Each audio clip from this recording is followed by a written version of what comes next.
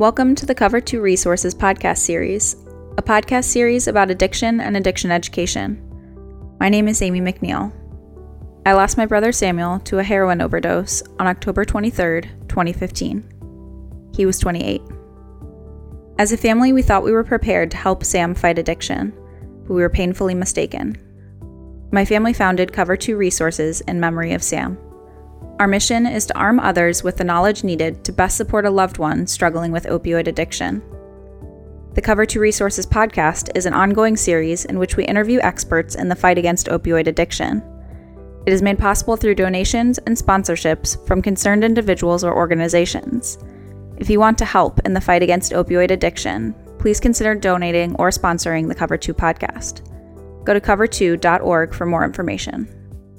This podcast is available on iTunes, Google Music, Stitcher, and via RSS feed. Simply search for the full name, Cover 2 Resources, on your platform of choice. Thank you for listening.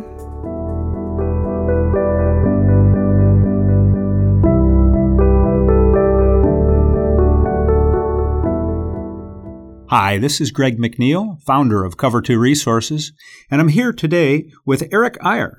Eric is a journalist from the Charleston Gazette-Mail, and he's written extensively about healthcare, as well as the opioid epidemic that the nation is under and West Virginia is under. So, Eric, welcome.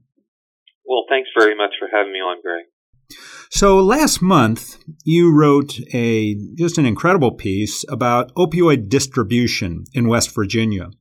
And your team analyzed shipments between 2007 and 2012. And you learned that wholesalers had shipped enough opioids to supply every man, woman, and child with 433 pills during that time. Can you tell us a little bit about that story? Sure. Well, basically what I set out to do was to track the deluge of the prescription opioids into the state. And we followed them into individual counties and to pharmacies and also to families. The investigation, or looking at the data that we had from the DEA, we found that the drug distributors shipped about 780 million hydrocodone and oxycodone pills, hydrocodone being Lortab, Norco, oxycodone being OxyContin, in just 6 years. And during that same period, give me that number again, Eric. Give us that number once again. 780 million. Wow. Just of hydrocodone and oxycodone. That's all. Those are the only two drug numbers that we had. Obviously there's a number of other Xanax and other drugs that can cause overdoses. But that was, 780 million into that's statewide. During the same period, more than 1,700 people fatally overdosed on those two painkillers. We also found that the wholesalers supplied ever higher doses of the pills, which is usually a sign of growing addiction as the overdose deaths climb. Now, one thing that was interesting is one of many of the largest shipments often went to, I would call them mom and pop drugstores, sort of the independent owned drugstore. And those small drugstores were in poor rural counties. One example, here's another number that's striking. In a town, Kermit, West Virginia, a population 382, a single pharmacy was shipped almost 9 million hydrocodone pills in just 2 years. For 382 people. Right. Wow. So I don't have a calculator in front of me, but that number would be substantially higher than 433 pills per person. So, extraordinary number. And they're located in Mingo County, isn't that right? Right. And that's one of the counties that has the highest overdose death rate in the nation. Now, that particular pharmacy was ultimately shut down, and it also served parts of it's on the border of Kentucky, which is also an area of high overdose death rates. The other finding, we found that a disproportionate number of pain pills went to the poorest and most rural counties. And also, for more than a decade, the distributors were supposed to report suspicious orders for drugs in West Virginia to our State Board of Pharmacy. They did not do that. But then we found out later that the Board of Pharmacy failed to enforce their rules that required the reporting of this suspicious order. And what a suspicious order is when a pharmacy orders an excessive number of pills, high volume, or over consecutive days, a large volume over consecutive days. So those are the main findings we had from our story. And when you talk about the wholesalers, you're talking about McKesson, Cardinal Health, and AmerisourceBergen, right? Cardinal Health was number one in West Virginia in distributions. McKesson was number two, and Amerisource was number three. Okay. So going back to something that you mentioned a little bit earlier. So between 2007 and 2012, West Virginia lost about 1,728 people to overdoses to these drugs. Yet, at the very same time, opioid dosage strength was increasing. How can the drug companies justify that? What they say is that, hey, we're simply the middlemen. We distribute the drugs from the manufacturers to the pharmacies. And they say that they only distribute drugs to licensed doctors and licensed pharmacies. So they seem to want to blame everybody but themselves. These wholesalers are supposed to self-report and self-monitor irregularities, and they're supposed to be reporting that on a regular basis, I guess monthly basis, to the state board. But the board wasn't doing anything. They weren't even reporting on that. Is that right? Yeah. Well, what's interesting is that for at least a decade, there were no reports at all. And then in 2012, the state filed, the Attorney General, the former Attorney General, filed a lawsuit against these drug wholesalers. And then two of them started filing reports by the boatload. But then we found out later that the State Board of Pharmacy, instead of acting on these reports, let's say, give them to the state police or something like that, they simply were collecting them and putting them in a box and then putting them on a shelf in the boardroom. I went over there and I even asked them, do you know how many reports of suspicious orders that you've received since 2012? And they said, we have no idea. So I had to do a hand count, and I believe there was something like 7,000, but only two of the McKesson and Cardinal Health, only two of the distributors were actually filing these reports. And then again, nothing was done with them. They just were, placed in this box. And as a matter of fact, I saw that there was a big gap during the years for Cardinal Health, and it was 8 months of reports. And I asked, and they said, well, those are missing. I said, what do you mean missing? And said, well, they didn't get filed or they were lost. So, there was a big, they certainly dropped the ball at the Board of Pharmacy. Now, they had a meeting last month that they said that they're finally going to start, looking at these, actually doing something with the reports, probably giving them to the Attorney General and to the state police. And they also are sending letters to the wholesalers saying, you must comply with the law. I mean, this is a rule that's been on the books since 2001, possibly even earlier, that nobody was enforcing and nobody was following. So basically, going back to the wholesalers, these wholesalers, McKesson, Cardinal Health, AmerisourceBergen, the top three, they sold 423 million pain pills, and they earned something like $17 billion during the time covered by your report. And one of their CEOs, McKesson, made more money than the average income of 2,000 West Virginia families combined. Wow. What's wrong with this picture? Right. Yeah, he had a total compensation that year was $89 million. That was one of the things that I didn't know going into this, how big these companies are. McKesson is the fifth largest corporation in the United States, not the fifth largest pharmaceutical company, the fifth largest corporation, period. They make extraordinary amounts of money. I mean, we're talking net income in the billions of dollars annually. Their CEOs are all paid in the tens of millions of dollars. I think the three of them combined are about the size of Walmart of the big three. So they're just, and they're all Fortune 500 companies. So I didn't realize, frankly, how big they were. And it's not as somebody explained to me, it's not like a complicated industry. You're simply transporting drugs from the factory to a warehouse to a pharmacy. So it's not like an innovative industry. It's not like an Apple or something like that. But highly, highly profitable.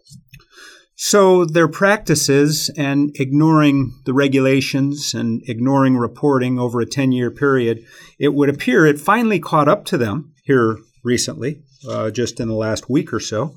You wrote a report about a settlement that the government reached with Cardinal Health as well as AmerisourceBergen. Can you tell us a little bit about that?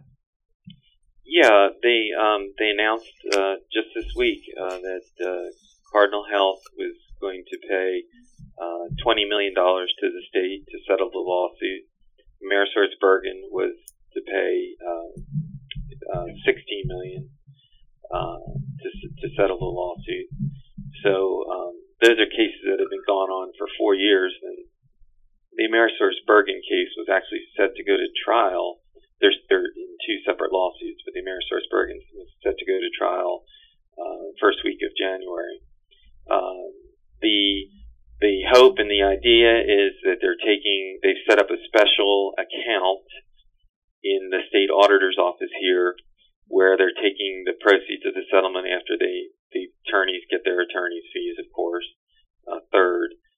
But they're going to take the money and put it towards substance abuse treatment and prevention. The only holdout so far is the Attorney General. He hasn't said if he will commit his portion to substance abuse and treatment. The governor has asked him to, and he's still waiting for a response. But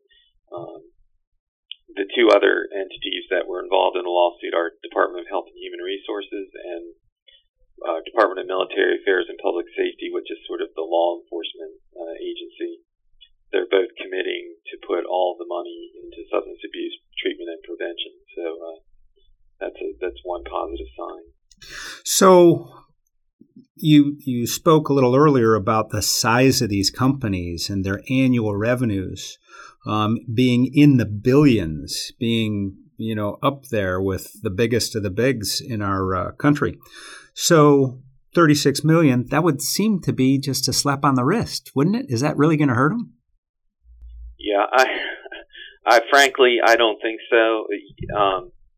These companies are also, what's another interesting thing is that they're also they've paid multiple fines. Just a couple weeks ago, Cardinal Health had a settlement with the U.S. Justice Department for distributions in Maryland and Florida and New York, and they paid $44 million in that settlement. McKesson the year before, in 2015, paid a $150 million settlement with the U.S. government for the same reasons, not reporting these suspicious orders, and that was in another state. I'm not sure which state that was. But there's been a history, if you look at these companies, of doing these large excessive distributions and then reaching settlements, making promises. There was one thing we noted in our article that after McKesson was fined 1 year, a couple years later, they paid the $150 million fine. But before that, the CEO of McKesson said that these kinds of things, we've taken steps that these things won't happen again, but they continue to happen. They continue to pay the fine. lawyers would argue that they're just a sort of, actually Senator Joe Manchin from West Virginia has said publicly that it's sort of their business model, that it's the cost of doing business is these settlements.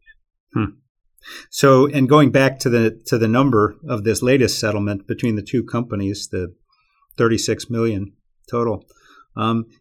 Interestingly enough, the way the numbers work out, they would appear for that 1 year, that would be roughly, in round numbers, about a third of what the CEO of McKesson made on the year in question there. Yeah, it's an extraordinary amount of money that they're bringing in, and the settlements. We've had a change of administrations here, and from what I gather, they're pleased with the settlement money that they got, and it's, I think that they would have. The number I'd heard early on was $100 million for the whole thing. Now they have reached previous settlements with some smaller companies, so the grand total to date is $47 million that they've gotten from, if you bring in a dozen other wholesalers into the mix. They also have an outstanding lawsuit against McKesson that currently is in federal court and hasn't been settled yet. And if you do the math, McKesson's our number 2 supplier. And if you look at, you have a settlement of $20 million for Cardinal and $16 for AmerisourceBergen, that you would think that you would hope to see a number around $18 million. So you can add that to the $47 million. Wow. Okay. Let's move on. There's a point that I want to go back to, and that is this their overshipment and what it amounted to per household, per every man, woman, and child, that it was the equivalent of 433 pills. What would be the value of that, would you estimate, on the street there, Eric? Well, Greg, that depends on the strength of the pill.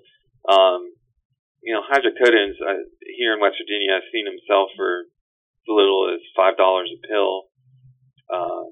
OxyContin, depending on the strength, could run anywhere from $15 to $50.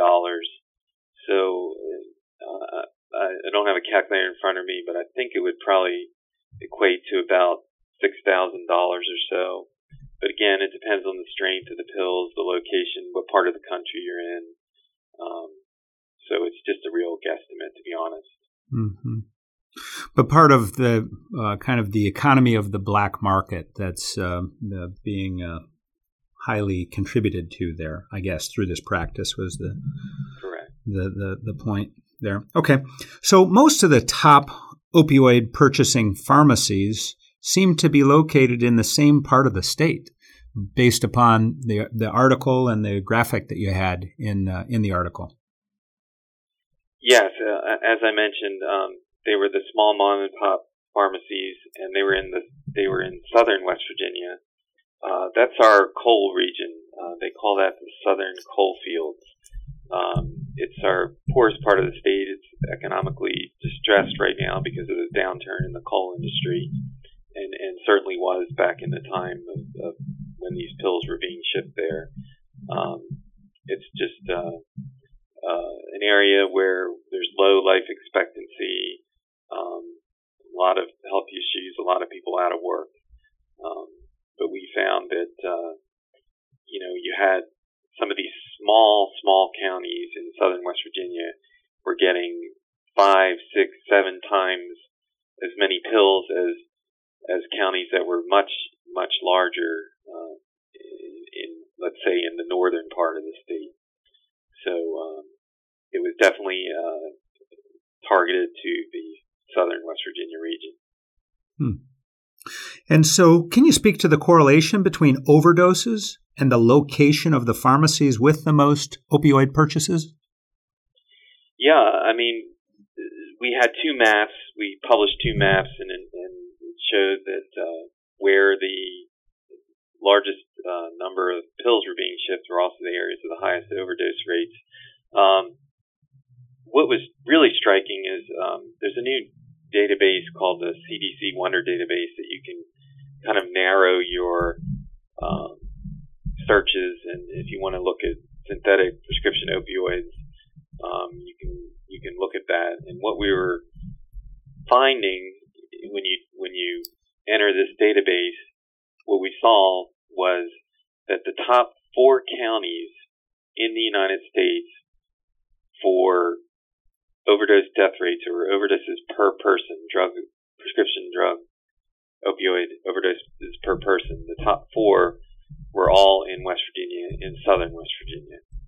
And then if you look at the top 10, I think there's probably 2 or 3 more counties in West Virginia. And then if you look in the top 20, there's another 5 or 6 counties. So West Virginia really dominated the map, the national map, when you look at on the overdose death rates from drug overdoses.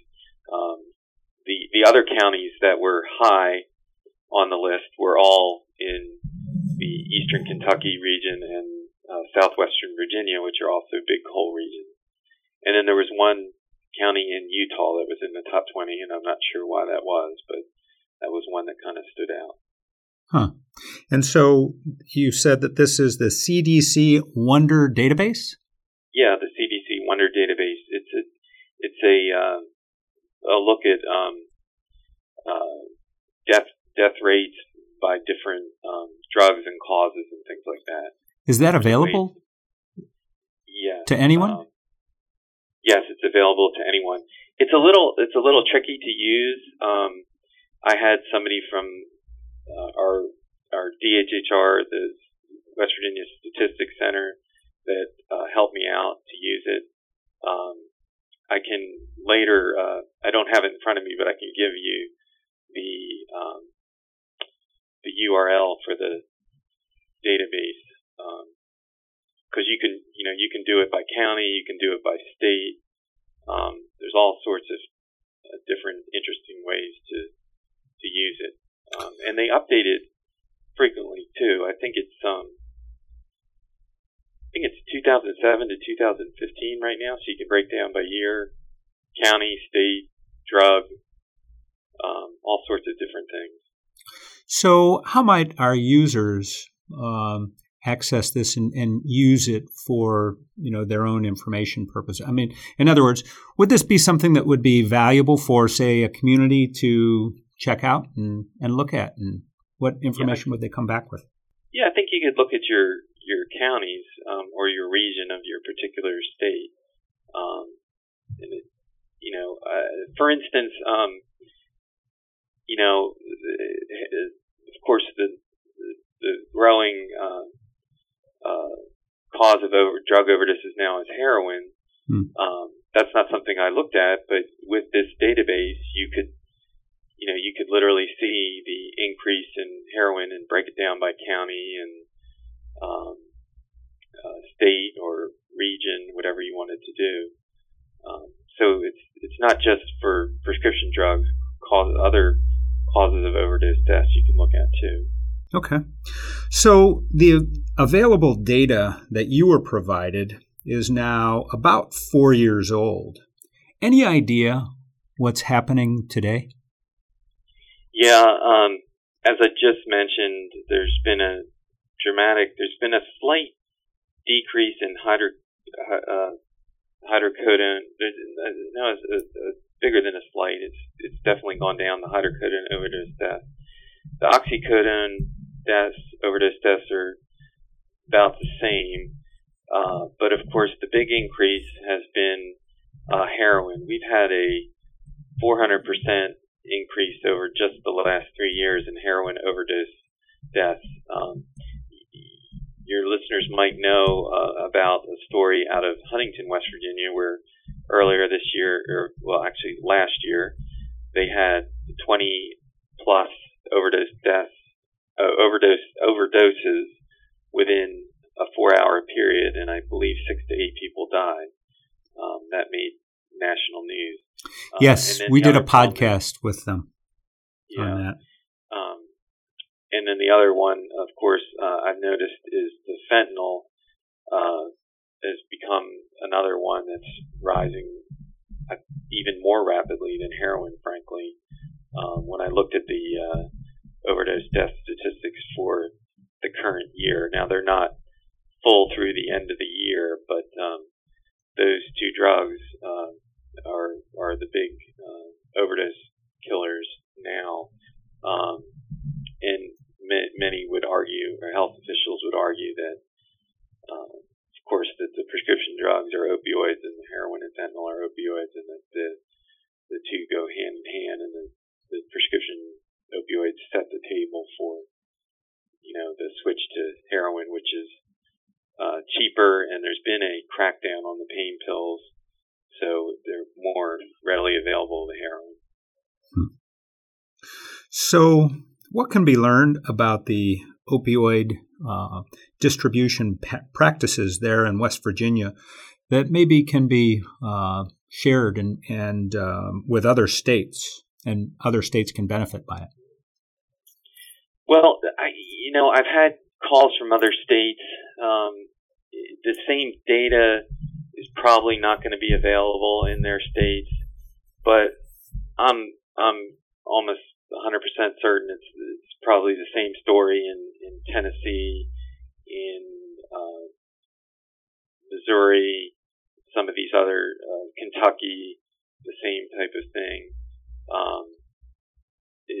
Again, it's the poorest counties, the most rural counties, they're getting the largest number of pills, and I think there actually would be some ways through the federal level, and I don't know if it would require pressure from senators or whomever. That's the one thing I've recommended to people that call from other states is talk to your senators and say,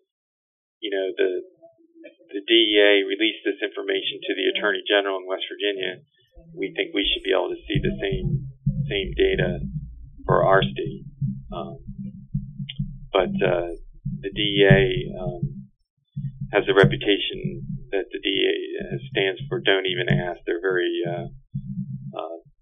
tight-lipped about a lot of things, so I'm not sure that would happen. But if enough pressure is put on, maybe they would release some of the same statistics. Certainly. And it seems to me that would be very, very valuable for any state to have. Yeah. I mean, Greg, and I realize why this is closed, but I think every state has what they call a prescription monitoring program or controlled substance monitoring program. Those programs, not available to the public, but available to law enforcement and usually run out of the Board of Pharmacies. They have a record of every prescription that every doctor writes and that every pharmacy fills. So there's an incredible amount of data available out there, but it's not made public. And there's arguments that the doctor who prescribes the most OxyContin may be doing it for legitimate purposes, like cancer patients, that kind of thing. So we don't want to unfairly tarnish somebody like that, but there is data available. There's even in our state they're matching the prescriptions that are written to the overdose deaths. They get a monthly or quarterly report on all overdose deaths at our Board of Pharmacy, so they're matching it up. But none of that information is made public. It's all kept private. Okay. Well, I tell you, this has really been very, very informative, Eric. What final thoughts would you like to share about the opioid epidemic in general, or this issue of distribution and getting it under control within West Virginia? Well, I think one thing I'd say to people is, don't let the politicians just get away with saying I'm fighting the prescription opioid problem or just the opioid problem in general. I don't know how it is in your state, but here it seems to almost be like a trend to say I'm the anti-opioid guy. Absolutely. Same thing here, Eric, in Ohio. Yeah, I mean, Yep. it is everybody that runs for office, they say, I'm going to fight. My number one priority is to fight opioids, but the problem continues to get worse. the legislation that's introduced is also mostly written by industry. So, I don't know what the solutions are, but I would stay on the legislators and get them to do the right thing, get them to follow through on their promises. Outstanding, great advice. Well, Eric, I want to thank you for your time today. As I said, very, very informative, and we'll continue to follow your work from here. So, we've been visiting today with Eric Eyre. Eric is a journalist from the Charleston Gazette-Mail, and he's done some outstanding and very in-depth reporting on the opioid epidemic in West Virginia. My name is Greg McNeil. I'm the founder of Cover 2 Resources. Thank you for joining us for this podcast.